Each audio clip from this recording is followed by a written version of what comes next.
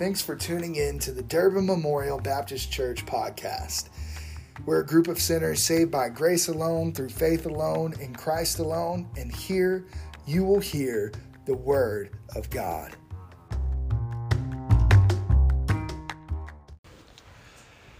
It is always such an honor to be here presenting the Word of God, and today we are continuing through the book of Hebrews as we look at the idea of better. Before we get into our text this morning, I want to touch on something that I talked about briefly last week. I suggested that humans have a natural disposition for finding better because eternity has been written on our hearts, as we read in Ecclesiastes. Being made in the image of God, we know that there is something better beyond what we can see. Understanding what is called the imago Dei, the image of God that we are made in, helps us understand God's plan for his creature. We don't have time to be exhaustive on the imago Dei this morning, but in short, I want to touch on some of what it implies.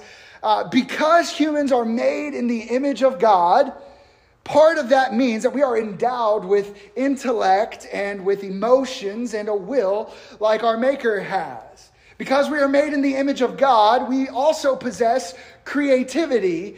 We are in inventing, fabricating, synthesizing, music making, artwork creating people, right? We see that throughout our culture and throughout all cultures, really. Humans are both imaginative and we have eternity written upon our hearts.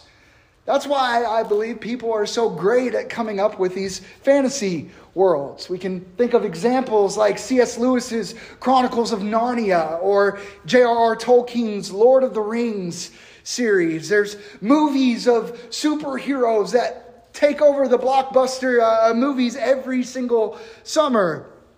People flock to these movies and these types of stories because they're an exploration of life beyond everyday realities that we live in. They push us to use our God-given imaginations. And in principle, imagination is a great thing. We must even realize that the Bible does not condemn a person reading or writing or watching a tale of fiction. Scripture even uses stories to illuminate truth quite often. But we must be wary of allowing imaginative fantasies to dictate objective reality. Okay?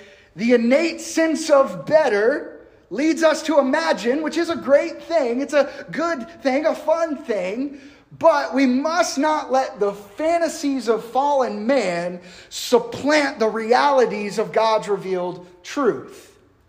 The Bible says in Philippians chapter 4, verse 8, "Finally, brothers, whatever is true, whatever is honorable, whatever is just, whatever is pure, whatever is lovely, whatever is commendable, if there is any excellence, if there is anything worthy of praise, think about these things." At the end of the day, everything we do, including the kinds of content we consume, should be pointing us back towards the goodness, the truthfulness, the pureness, the loveliness, the excellence revealed to us by God and explained in his word. Here's what I'm getting at with this. Everything in our lives, the things we do, the things we consume, even the things we dream about, the fantastical stories that we read or write, are only beneficial to us when they flow from and complement the truth of God's word. Now, I'm sure at this point, you guys are like, "Brad, we're in Hebrews. What are we doing here?" I promise this is coming to a point. If you would stay with me. We must not think that any and all fiction and entertainment in and of themselves are the devil. That would be adding to the scriptures as the Pharisees did with extra commandments of men. At the same time, we must use discernment, dwell on things that are congruent with God's word, and guard ourselves from false teaching that seeks to influence our beliefs through the content that we consume. Too often, we allow secular, imaginative, or extra-biblical ideology to influence what we think about God and the way He works and the truth that He has revealed to us. Now, this happens in all facets of theology, where we let outside things dictate what we believe, what God has revealed to be true to us. But in Hebrews chapter 1 today, our attention is brought towards angels. You see, we have a problem in common with the original intended recipients of this letter. We misunderstand angels. Angels can be seen all throughout our pop culture, but it is imperative that we gain our understanding of the heavenly hosts from Scripture and not from our yearly viewing of It's a Wonderful Life. We need to understand when our loved ones pass, they do not gain wings and become angels. Angels aren't running around fixing baseball games to promote a godless faith in humanity. They aren't precious moments figurines. But they are absolutely real. They are truly fascinating creatures. It's no wonder that there's confusion on the topic. One theologian said that the topic of angels is the most remarkable and difficult of all for us to understand. This causes some pastors and churches and people to skip over the discussion of the topic. However, when the church neglects to speak on something, the lost world will. And they will fill in the gaps with faulty premises. That's part of the reason why there's so much confusion on the topic to begin with. I'm just going to very quickly give you a brief survey of what Scripture shows us about angels. We're not told exactly when God created the angels, but we are told that they were there when God created the world. You can find that in Job 38, verses 4 through 7. We'll see in our text today that they are spiritual beings, but we also know they can appear in human form, as seen in Hebrews 13:2. They are intelligent creatures with emotions. You can see that in Luke 15:10. They do not marry one another in heaven, as seen in Matthew 22, 28 through 30. The number of angels is beyond what we could even comprehend. It could be in the trillions in what we see from verses like Daniel 7, verse 10. The unfallen angels reside in heaven. We see that in Mark 13:32. And we also see that a great number of angels fell with Lucifer, Satan, and they stand in rebellion to God. And you can find that in Isaiah 14:12 and chapters like Revelation 12. The Bible reveals many eye-opening, even wondrous truths about angels. I can see where they get inspirations for some of these myths and stories about these creatures. But while these heavenly hosts undoubtedly amaze us, we should also remember one central truth about angels. They are not God. And that is what the Spirit is getting at in our text this morning in Hebrews. You see, the Hebrew people often elevated angels above where they should be. If you would, open your Bibles to Hebrews chapter 1. The theme of this series is better, better beyond all measure. Christ is better than any comparison. He is better than anyone could ever hope to imagine. By the time this letter was written in the 1st century AD, many of the Jewish people had begun to lift up the position of angels to a level that was almost polytheistic. Instead of seeing the glory of God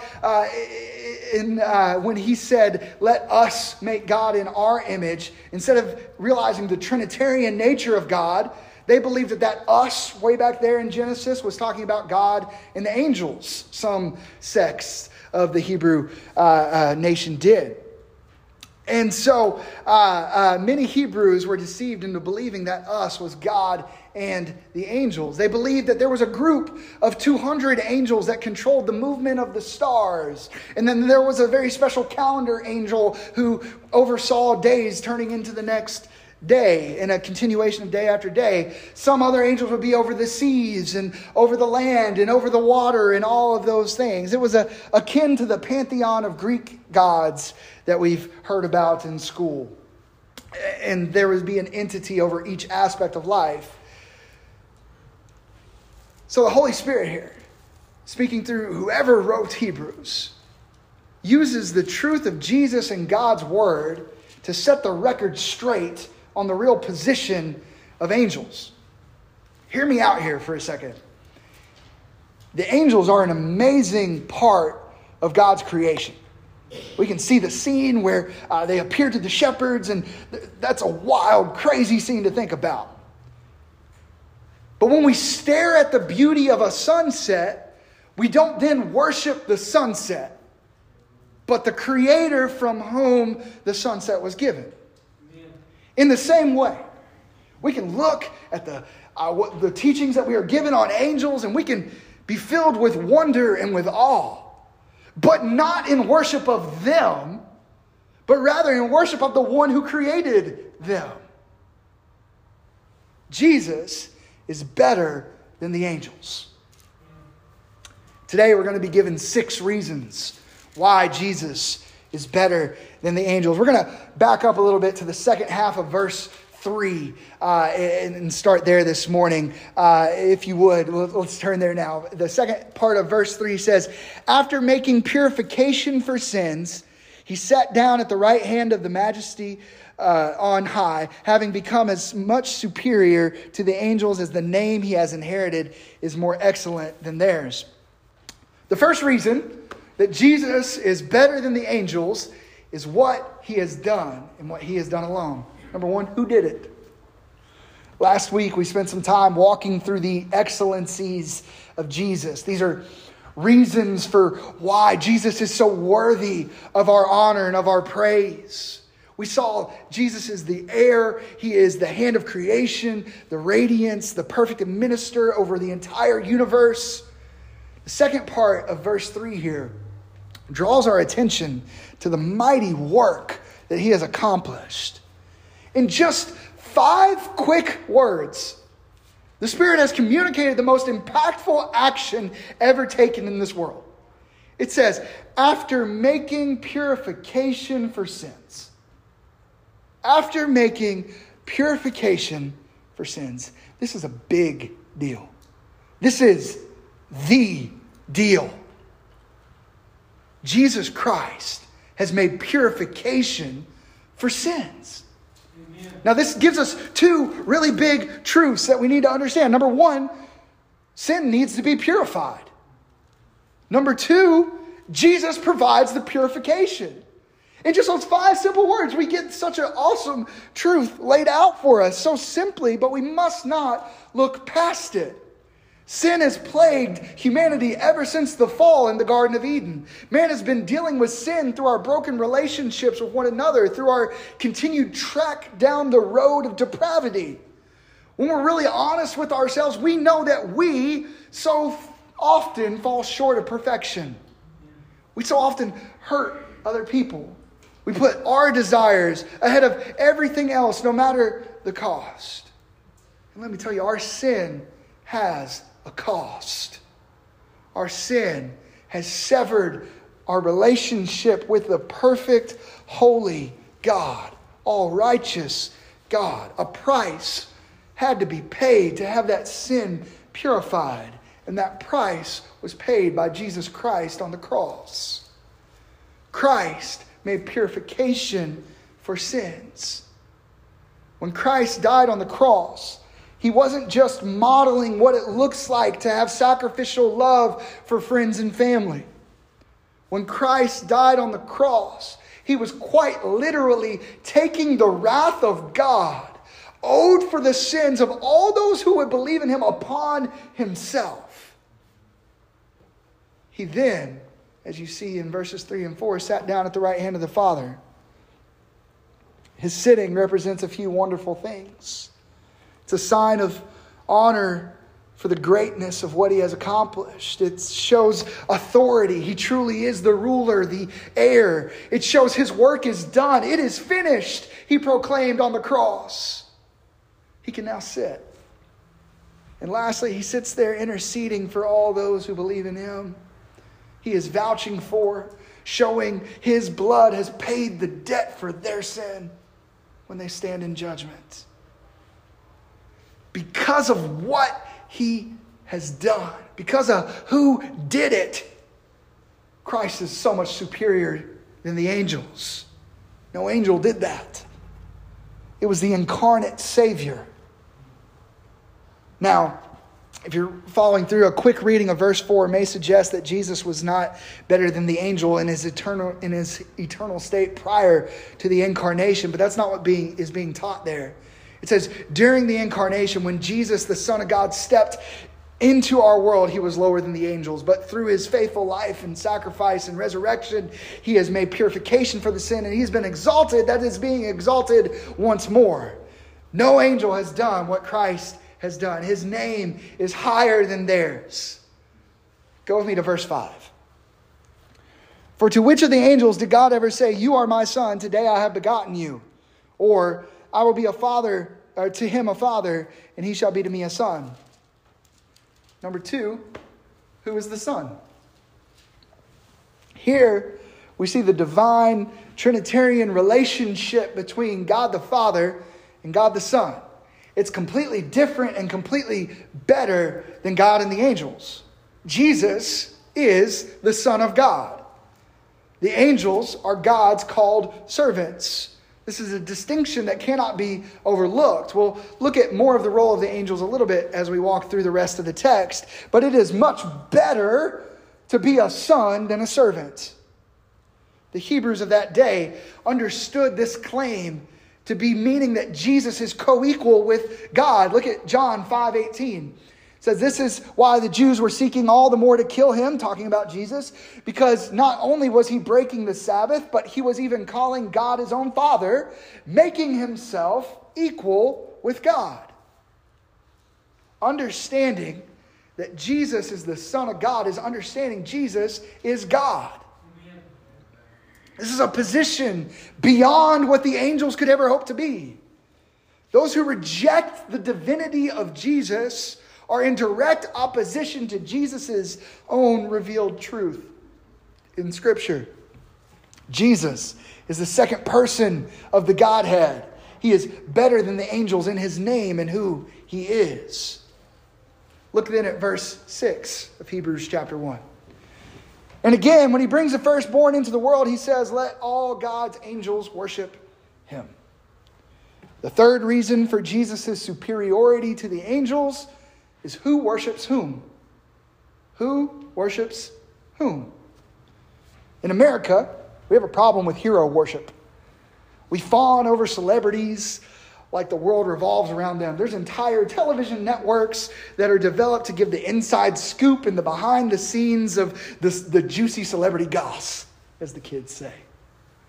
I do not believe that it's wrong to enjoy the work of others, but there are lines that can be crossed when we really begin to start worshiping celebrities, but it's ingrained into our culture. We have a TV show literally called American Idol, okay?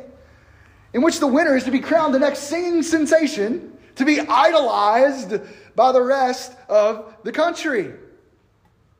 But the main point of what we're talking about this morning is not to rebuke celebrity culture, although I will suggest to you to think about how you are putting people on pedestals and celebrities in particular. But we'll come back to that. I bring up celebrity culture because it's something that we understand and often get caught up in. From that point of understanding, allow me to describe a scene. My grandmother loved going to sing karaoke at Hardee's on Friday nights. Every now and then, I would go and I would join my grandmother at karaoke at the Hardee's. And when I would go, my karaoke song to do is It's a Great Day to Be Alive by Travis Tritt. I love that song. And just bear with me here. Could you imagine if one Friday night, Mr. Tritt just happened to be walking in to the Hardee's on Winchester Road in Lexington, Kentucky. And just as he is walking in the door to get him a thick burger, he hears me in the back singing, It's a Great Day to Be Alive. He walks in the door, he hears it, and then he turns and he sees that I'm singing it. And would you imagine if Travis Tritt would then run up to the front of the little stage area where they're at and just started bawling praise? Woo! Y'all laugh because you know that ain't going to happen. Of course not. Someone said amen, and we're going to have a talk after the sermon. If that were to happen, he might smile. He might nod his head. He might say, good job, buddy. Or he might say, whoa. But Travis Tritt is the one who has garnered fans in his career. When it comes to Jesus and the angels, Jesus is the superstar. He is the one who receives the praise. Getting that flipped around would be utterly ridiculous. And unlike Travis Tritt, Jesus Christ is absolutely worthy of all glory, honor, praise, and worship. He gets it from the angels. He is God. And Psalm 66 says that all earth worships him. All God's angels bow to the Son. If you want some direct application as we're walking through this today, do what the angels did. Worship him. Understand Jesus is greater. Understand he is worthy of being the ultimate object of your affections and your attentions. Sing praise unto his name. Worship him. Who worships whom?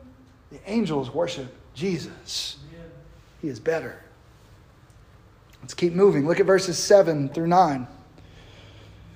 Of the angels, he says, he makes his angels winds and his ministers a flame of fire. But of the Son, he says, your throne, O God, is forever and ever. The scepter of uprightness is the scepter of your kingdom. You have loved righteousness and hated wickedness. Therefore, your God has anointed you with the oil of gladness beyond your companions. Number 4, whose nature is higher. In verse 7, we're given 2 truths about the angels. First, we see we're a created being. They are reliant upon something greater and bigger than themselves, something better for their existence and for their abilities. And secondly, we see that they are his. It says his angels wins, his ministers. The angels belong to God.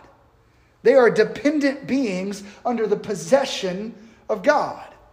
But contrast that with what it says in verse 8. Verse 8 may be the most important verse in all of the study of what's called Christology. That is the study and understanding of who Christ is. Verse 8 may be the most important. Verse 8 proves to us why we must not think that Jesus is just a mere man. In verse 8, God the Father says of God the Son, your throne, O God. We have a direct confirmation of shared divinity between the Father and the Son. And if we want to get Trinitarian right here, remember who we're referring to as the author of this book? The Holy Spirit.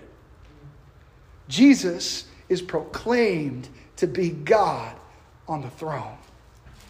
Jesus is the one on the throne. He is the eternal King. He is perfectly just in his rulings. We see that he loves righteousness. He hates wickedness. Christ has been anointed beyond his companions. Don't take that to mean that the angels are equal to him, as we would think of our companions. But it's here used to show that Jesus is better than these creatures whom God uses as his messengers. We call this the better messenger, is the name of the title of the sermon here. Christ was a messenger as well, but in a much greater way than the angels. He is divine to his core. God the Son, he is the anointed one, translated the Christ. When you say Jesus Christ, you're saying Jesus is the anointed one who would save God's people and bring revelation that is far beyond anything the angels could have ever hoped to be. Let's see more of his superiority, if you would, in verses 10 through 12. And you, Lord, laid the foundation of the earth in the beginning, and the heavens are the works of your hands. They will perish, but you remain. They will all wear out like a garment, like a robe. You will roll them up like a garment. They will be changed. But you are the same, and your years will have no end. The fifth reason for Jesus' superiority. Who is eternal? Who is eternal? The next reason we're given for Jesus' superiority is his eternality. Also along those lines, we are told Jesus is immutable. He is the immutability of Jesus, the unchangingness of Jesus. We've already discussed recently that the eternal Jesus was the hand of creation. We talked about that last week. That's mentioned there in verse 10 once more. But the overarching theme of these verses right here are the eternal existence of Jesus. We see he was there at the beginning. He created wonderful things, and all of those things will wear out like a garment. Let me tell you, I get this metaphor. I hate buying new clothes. Right? Some of y'all know I'm trying to lose a little weight. It's because I don't want to buy anything. Right? And it wears out eventually, especially if you don't lose weight and then you stretch it all out. But everything in this world is going to pass away. It's interesting that the Spirit mentions that even the heavens will pass away. We've seen it's the dwelling place of the angels. We see that Jesus not only created such a place, but that he too will outlast it. Revelation 21:1. Then I saw a new heaven and a new earth. For the first heaven and the first earth had passed away, and the sea was no more. When this earth has served its purposes for God's will, he will bring his divine judgment. The creation will be changed, but not the Creator. We're told in verse 12, Jesus, God, will stay the same. His years will have no end. One commenter said that men come and go. Worlds come and go. Stars come and go. Angels were subject to decay as their fall proves. But Christ never changes, is never the subject of change, never the subject of alteration. He is eternally the same. He is therefore superior to the angels. Amen. Let's look at the last description of Jesus' superiority to the angels in verses 13 and 14. And to which of the angels has he ever said, "Sit at my right hand until I make your enemies a footstool for your feet"? Are they not all ministering spirits sent out to serve for the sake of those who are to inherit salvation? The last superiority we will look at is, who is the conqueror? The Spirit uses rhetorical language here to show that the angels are not the ones who will be the conqueror. To which of the angels has he ever said, "Sit at my right hand until I make your enemies a footstool for your feet," is written there in the verse. The answer to that question is very simply none. That was not said to any of the angels. That's not the role that the angels have. That is the role of Jesus Christ. The angels do serve a purpose. They're sent out on behalf of God to serve, to minister, as we see. And here our attention is drawn to the fact that the angels are to serve those of us who inherit salvation. All those who call on the name of the Lord will be saved. The angels are used by God to accomplish his will in saving the only beings made in his image. How exactly they go about this service, we are not told. I don't think it's through fixing baseball games. Because it's not told means we don't need to be told. The angels are creatures who serve God's will in the ways that he requires them to serve. That's really all we need to know. But as we're concluding this morning, you might think, "Brad, this is a lot of cool information, but I've never really even thought about angels that much. I'm definitely not tempted to worship them. Never thought they were better than Jesus. Why does all of this matter to me?" Well, all of this should be drawing our attention to three things for us this morning. Number one, you have to understand Christ is fully God. Many people will try to tell you Jesus was a good teacher. He was a moral example. He was a role model. But the testimony of Scripture leaves no room for ambiguity on this matter. Jesus Christ is God. We have to reject false teaching. He is fully God, fully man. If you want a fancy word, that's a hypostatic union. He is fully God, fully man. He is worthy of our adoration. And we got to stand against others detracting from his divine nature. We got to stand for truth. And the truth is, Jesus Christ is God. Amen. Number 2, we should realize everywhere we look, everything we do, everything we read, everything we watch, everything we are a part of is trying to teach us something. In this fallen world we live in, what we are taught is very often lies and distractions away from God's truth. Church, do not let the world shape your theology. Let your theology shape the way you view the world. This means that our ideas of angels shouldn't be drawn from movies, but from Scripture, from the revealed truth in Scripture. We shouldn't be relying on Disney movies. In fact, I wouldn't trust Disney for just about anything in our modern time right now. But for our theology to shape our worldview, we got to be in the Word. We got to know what the Word says. We have to think about things theologically. Please understand, theology, thinking about the things that are above, is not just reserved for pastors and seminary students. What you believe shapes everything about you. I was recently listening to the radio, and I heard someone say that your beliefs shouldn't impact the way that you work on a job, especially in a government job or like as a judge. And my thought was, if what you believe doesn't shape the way that you make decisions, the way that you process judgments and right and wrong, then what do you believe? What is your faith really in if it doesn't shape the way that you see the world? Jesus saved us on that cross to make us into new creatures whose eyes are set on the heavenly things. How can that not permeate through everything that we do? Start to process this world theologically.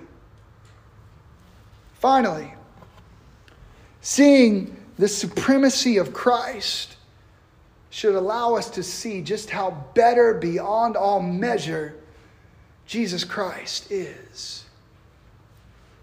How much better beyond all measure he is from all things, including us.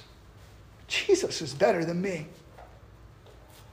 Our response to that truth should be humbled submission and joyful praise.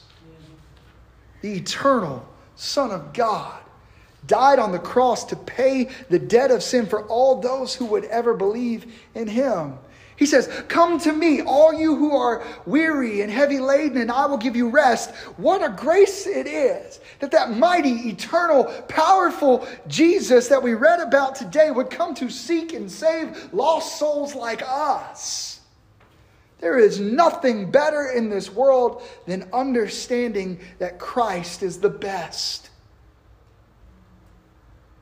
And the best paid the debt of my sin. I know Christ is still saving people today. People are still being convicted of their sin, their need of a Savior. I know that the Spirit is still drawing people to repentance. Jesus says to profess him publicly. Would you do that today? If you've publicly professed him through the waters of baptism a long time ago, would you start publicly professing him in your daily life? If you've never made a public profession, would you do so by coming forward during this hymn of response to say, I believe Jesus is the eternal Son of God and that God died for me. Christ is worthy of our praise. Christ is worthy of our profession. May we be unashamed of the gospel today. Would you pray with me? Heavenly Father, thank you for this opportunity to dive into your word. Lord, I pray that your word is convicting us, that the Spirit is drawing us closer unto you. Lord, that If there's anyone who has never publicly professed you as Savior and Lord, that you would be drawing them to do so today, and that those who know you, Lord, would not act like they don't. Lord, that we would proclaim your name, that we would cry out, Jesus is the Christ, the anointed one, the Savior. Lord, draw us unto you today. In Jesus' name we pray. Amen.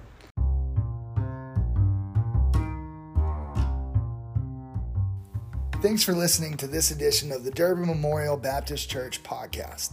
If you want to find out more about our church, you can check out www.durbinchurch.org. You can find us on Facebook, Twitter, and Instagram, or you can give us a call or text to 859-813-0369. Also, you can shoot us an email at brad@durbinchurch.org. Have a wonderful day and God bless.